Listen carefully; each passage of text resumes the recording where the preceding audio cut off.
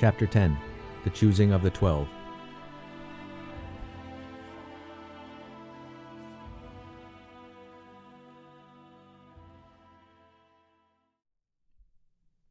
Our Lord's great command was, "Follow me."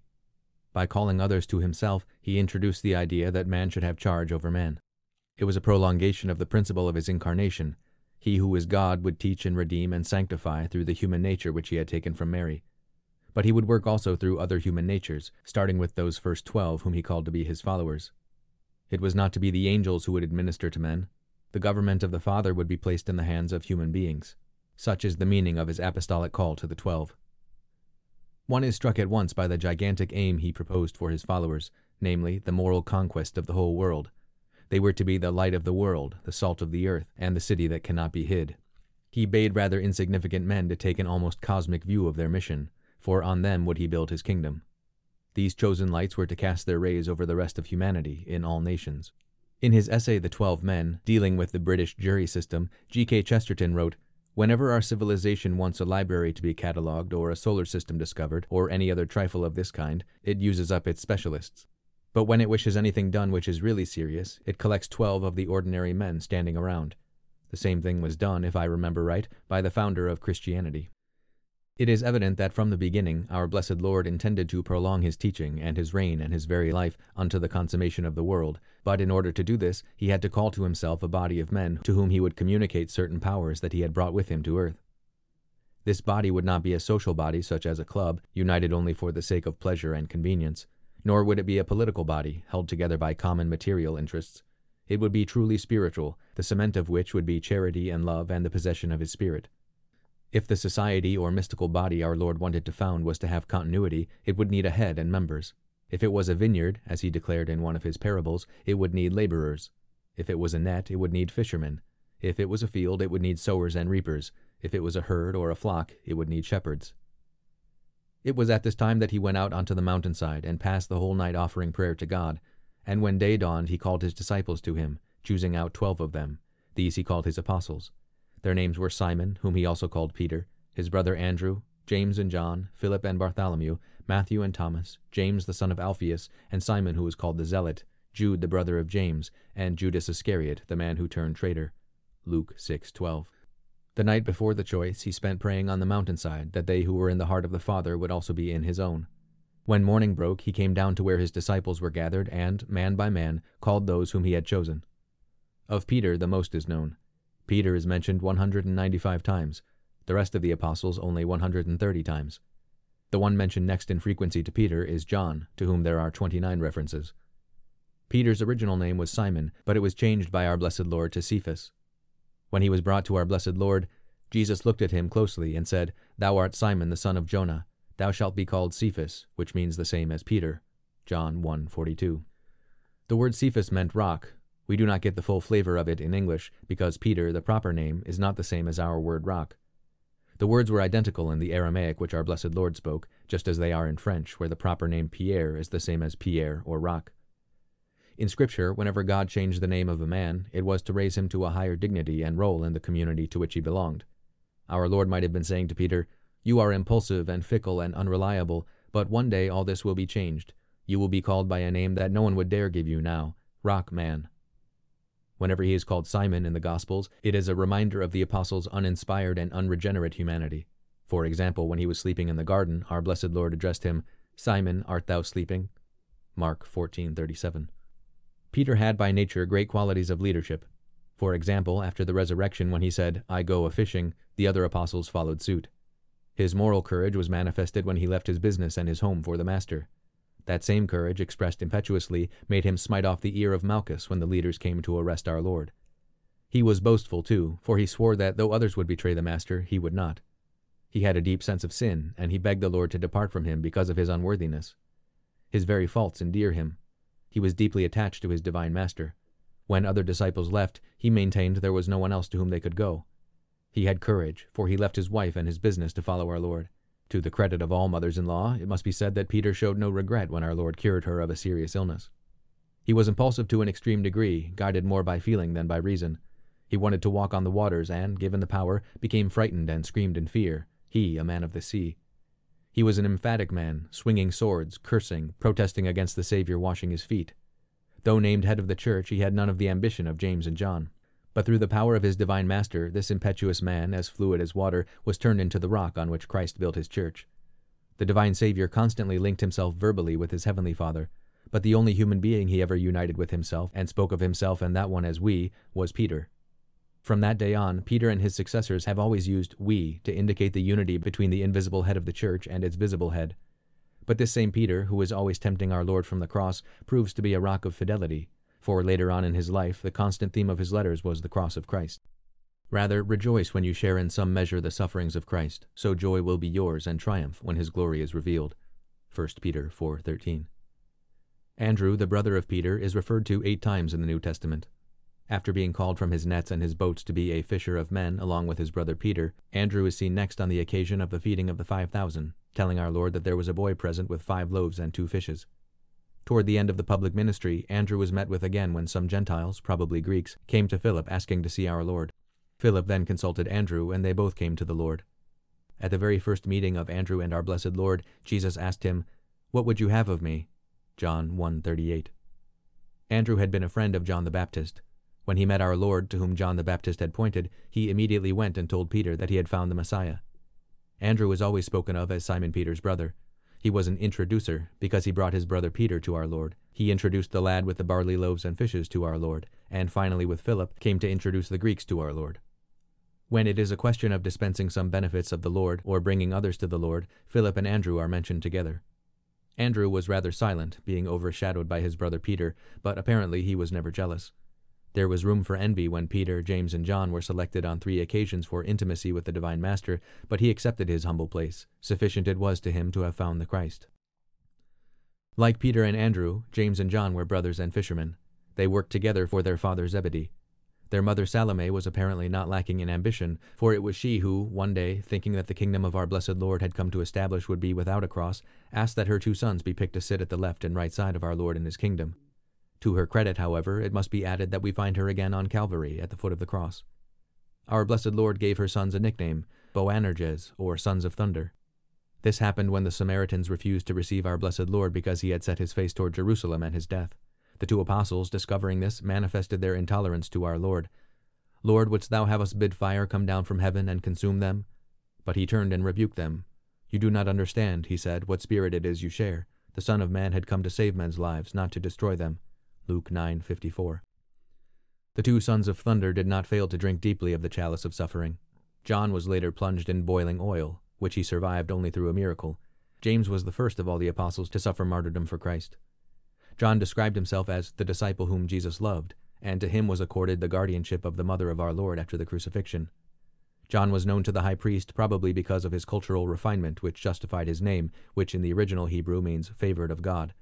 His gospel revealed him truly as an eagle who soared to heaven to understand the mysteries of the word. No one better understood the heart of Christ. No one penetrated more deeply into the significance of his words. He too was the only one of the apostles to be found at the foot of Christ. He is the one who tells us that Jesus wept, and he gives the New Testament definition of God as love. James, his brother, who was called the Greater, belonged, together with Peter and John, to that special committee which witnessed the transfiguration, the raising of the daughter of Jairus from the dead, and the agony of Gethsemane. The apostle Philip came from Bethsaida and was a fellow townsman of Andrew and Peter. Philip was the curious inquirer, and his inquiry was crowned by the joy of discovery when he found Christ. And Philip found Nathanael and told him, "We have discovered who it was Moses wrote of in his law, and the prophets too. It is Jesus, the son of Joseph from Nazareth." When Nathanael asked him, "Can anything that is good come from Nazareth?" Philip said, "Come and see." John 1:45. Philip declined all controversy with a man who was so prejudiced as to believe that a prophet could not come out of a despised village. Philip is not met again until the multiplication of the loaves and the fishes, and again he was inquiring. 200 silver pieces would not buy enough bread for them, even to give each a little. John 6:7. Philip made a last inquiry on the night of the Last Supper when he asked our Lord to show him the Father. Philip brought Bartholomew, or Nathanael as he was also called, to our blessed Lord. As soon as he saw him, our divine Savior read his soul and described him as follows: "Here comes one who belongs to the true Israel. There is no falsehood in him. How dost thou know me?" Nathanael asked. And Jesus answered him, "I saw thee when thou wast under the fig tree, before Philip called thee." John 1:47. Then Nathanael answered him, Thou, Master, art the Son of God, thou art the King of Israel. Jesus answered, What, believe because I told thee that I saw thee under the fig tree? Thou shalt see greater things than that. And he said to him, Believe me when I tell you this, you will see heaven opening, and the angels of God going up and coming down upon the Son of Man. John 1:49. When our Lord told him that he had seen him under a fig tree, Bartholomew was willing immediately to make the affirmation that Christ was the Son of God. His first contact with our Lord had already lighted the lamp of faith within him, but our Lord quickly assured him that there would be greater experiences in store.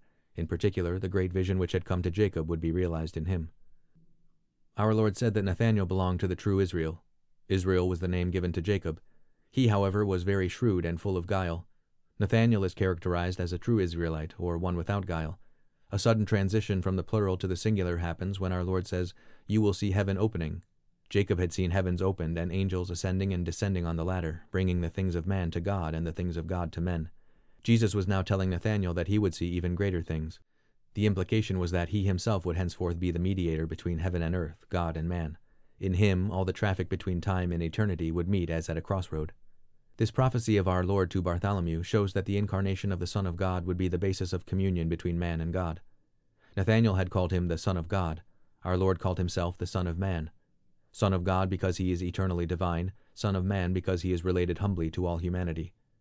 This title, used in close relationship with another title that had been given to our Lord, namely the King of Israel, still carried with it a messianic meaning, but it took it out of the limited context of one people and one race into the sphere of universal humanity. Of Matthew or Levi, the publican, there is a record of his vocation and how he responded to it. The great and imperishable glory of Matthew is his gospel. Matthew was a publican under the government of Herod, a vassal of Rome. A publican was one who sold out his own people and collected taxes for the invader, retaining for himself a fairly large percentage. Very understandably, because a publican was a kind of quisling, he was held in contempt by his fellow men. Yet he knew at the same time that he had the power and legal authority of the Roman government behind him. The particular place where we first meet Matthew is at the head of the lake, near Capernaum, where he was gathering in the taxes. His calling demanded that he should be a careful recorder of the accounts. His submission to the Savior was immediate. The Gospel relates, Jesus saw a man called Matthew sitting at work in the customs house, and said to him, Follow me. And Matthew rose from his place and followed him. Matthew 9:9. He who had been wealthy would now have nothing to look forward to but poverty and persecution. And yet he accepted this condition at the first summons. Come, says the Savior to a despised man, and he follows immediately. His response was all the more remarkable because he had been immersed in a trade which attracted mostly the unscrupulous and the unethical. It was bad enough that the tribute of homage from Israel should be collected by a Roman, but for it to be collected by a Jew was to make him one of the most despised of men. And yet this quisling who had forfeited all love of country, and who had completely suffocated the virtue of patriotism in his lust for gain, ended by becoming one of the most patriotic of his own people. The gospel which he wrote might be described as the gospel of patriotism. 100 times in his gospel he goes back into the history of the past, quoting from Isaiah, Jeremiah, Micah, David, Daniel, and all the prophets. After piling them one upon the other in a great cumulative argument, he says to his people, in effect, This is the glory of Israel, this is our hope. We have begotten the Son of the living God. We have given to the world the Messiah. His country, which had yesterday meant nothing at all to him, became in his gospel of the highest importance. He was declaring himself a son of Israel, ready to lavish on her all his praise. As men love God, they will also love their country. Thomas was the pessimist of the apostles, and probably his pessimism had something to do with his skepticism. When our Lord tried to console his apostles on the night of the Last Supper by assuring them that he would prepare the way for them in heaven, Thomas responded by saying that he wanted to believe but could not. Later on, when the news was brought to our Lord that Lazarus was dead, Thomas, who is also called Didymus, said to his fellow disciples, Let us go too and be killed along with him. John 11:16. Thomas was called Didymus, which is merely the Greek translation of a Hebrew name and means twin. Thomas was a twin in another sense, for in him lived side by side the twins of unbelief and faith, each contending for mastery. There was faith because he believed it was better to die with the Lord than to forsake him.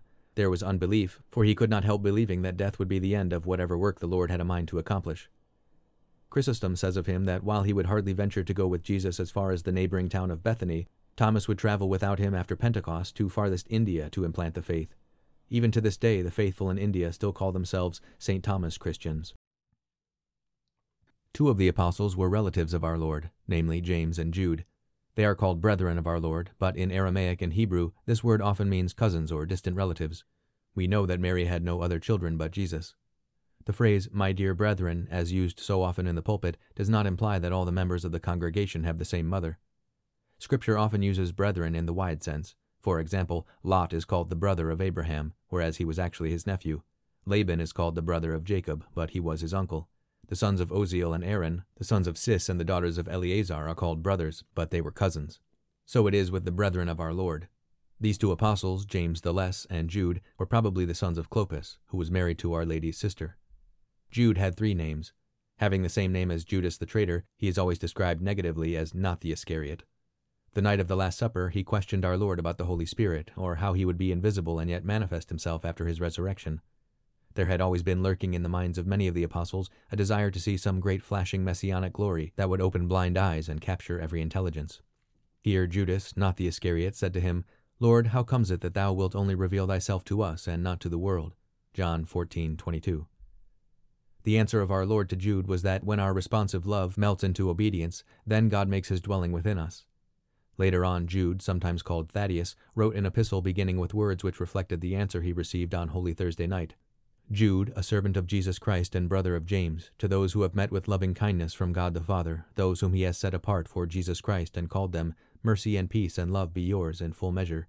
Jude 1:1. Another apostle was James the Just, also called James the Less, to distinguish him from the son of Zebedee. We know he had a good mother, for she was one of the women who stood at the foot of the cross. Like his brother Jude, he wrote an epistle which was addressed to the 12 tribes of the dispersion, that is, to the Jewish Christians who were scattered throughout the Roman world. It began, "James, a servant of God and of our Lord Jesus Christ, sends greetings to the members of the 12 tribes scattered throughout the world." James 1:1. James, who like all the other apostles failed to understand the cross when our Lord foretold it, afterward came like the others to make the cross the condition of glory. "Consider yourselves happy indeed, my brethren, when you encounter trials of every sort. Blessed is he who endures under trials. When he has proved his worth, he will win that crown of life which God has promised to those who love him." James 1:2-12. Simon the Zealot is one of the 12 apostles about whom we know the least. His Aramaic name, meaning zealot, suggests that he was a partisan to a sect which would use violence to overthrow the foreign yoke. This name had been given to him before his conversion. He belonged to a band of patriots who were so zealous for the overthrow of Roman rule that they revolted against Caesar. Perhaps the Lord chose him because of his wholehearted enthusiasm for a cause, but a Niagara of purification would be needed before he would understand the kingdom in terms of a cross instead of a sword. Imagine Simon the Zealot, an apostle with Matthew the publican. One was an extreme nationalist, while the other was by profession virtually a traitor to his own people. And yet both were made one by Christ, and later on they would both be martyrs for his kingdom. The 12th apostle was Judas, the son of perdition, who will be treated later. The number 12 is symbolic. The book of the Apocalypse speaks of the 12 foundations of the church. There were 12 patriarchs in the Old Testament, and also 12 tribes in Israel. There were 12 spies who explored the Promised Land. There were 12 stones on the breast of the high priest. When Judas failed, a 12th apostle had to be named. The apostles are most often referred to in the Gospels as the 12, that title being attributed to them 32 times. In choosing these 12, it was evident that our Lord was preparing them for a work after his ascension, that the kingdom he came to found was not only invisible but visible, not only divine but human. But they had so much to learn before they could be the 12 gates of the kingdom of God. Their first lesson would be the Beatitudes.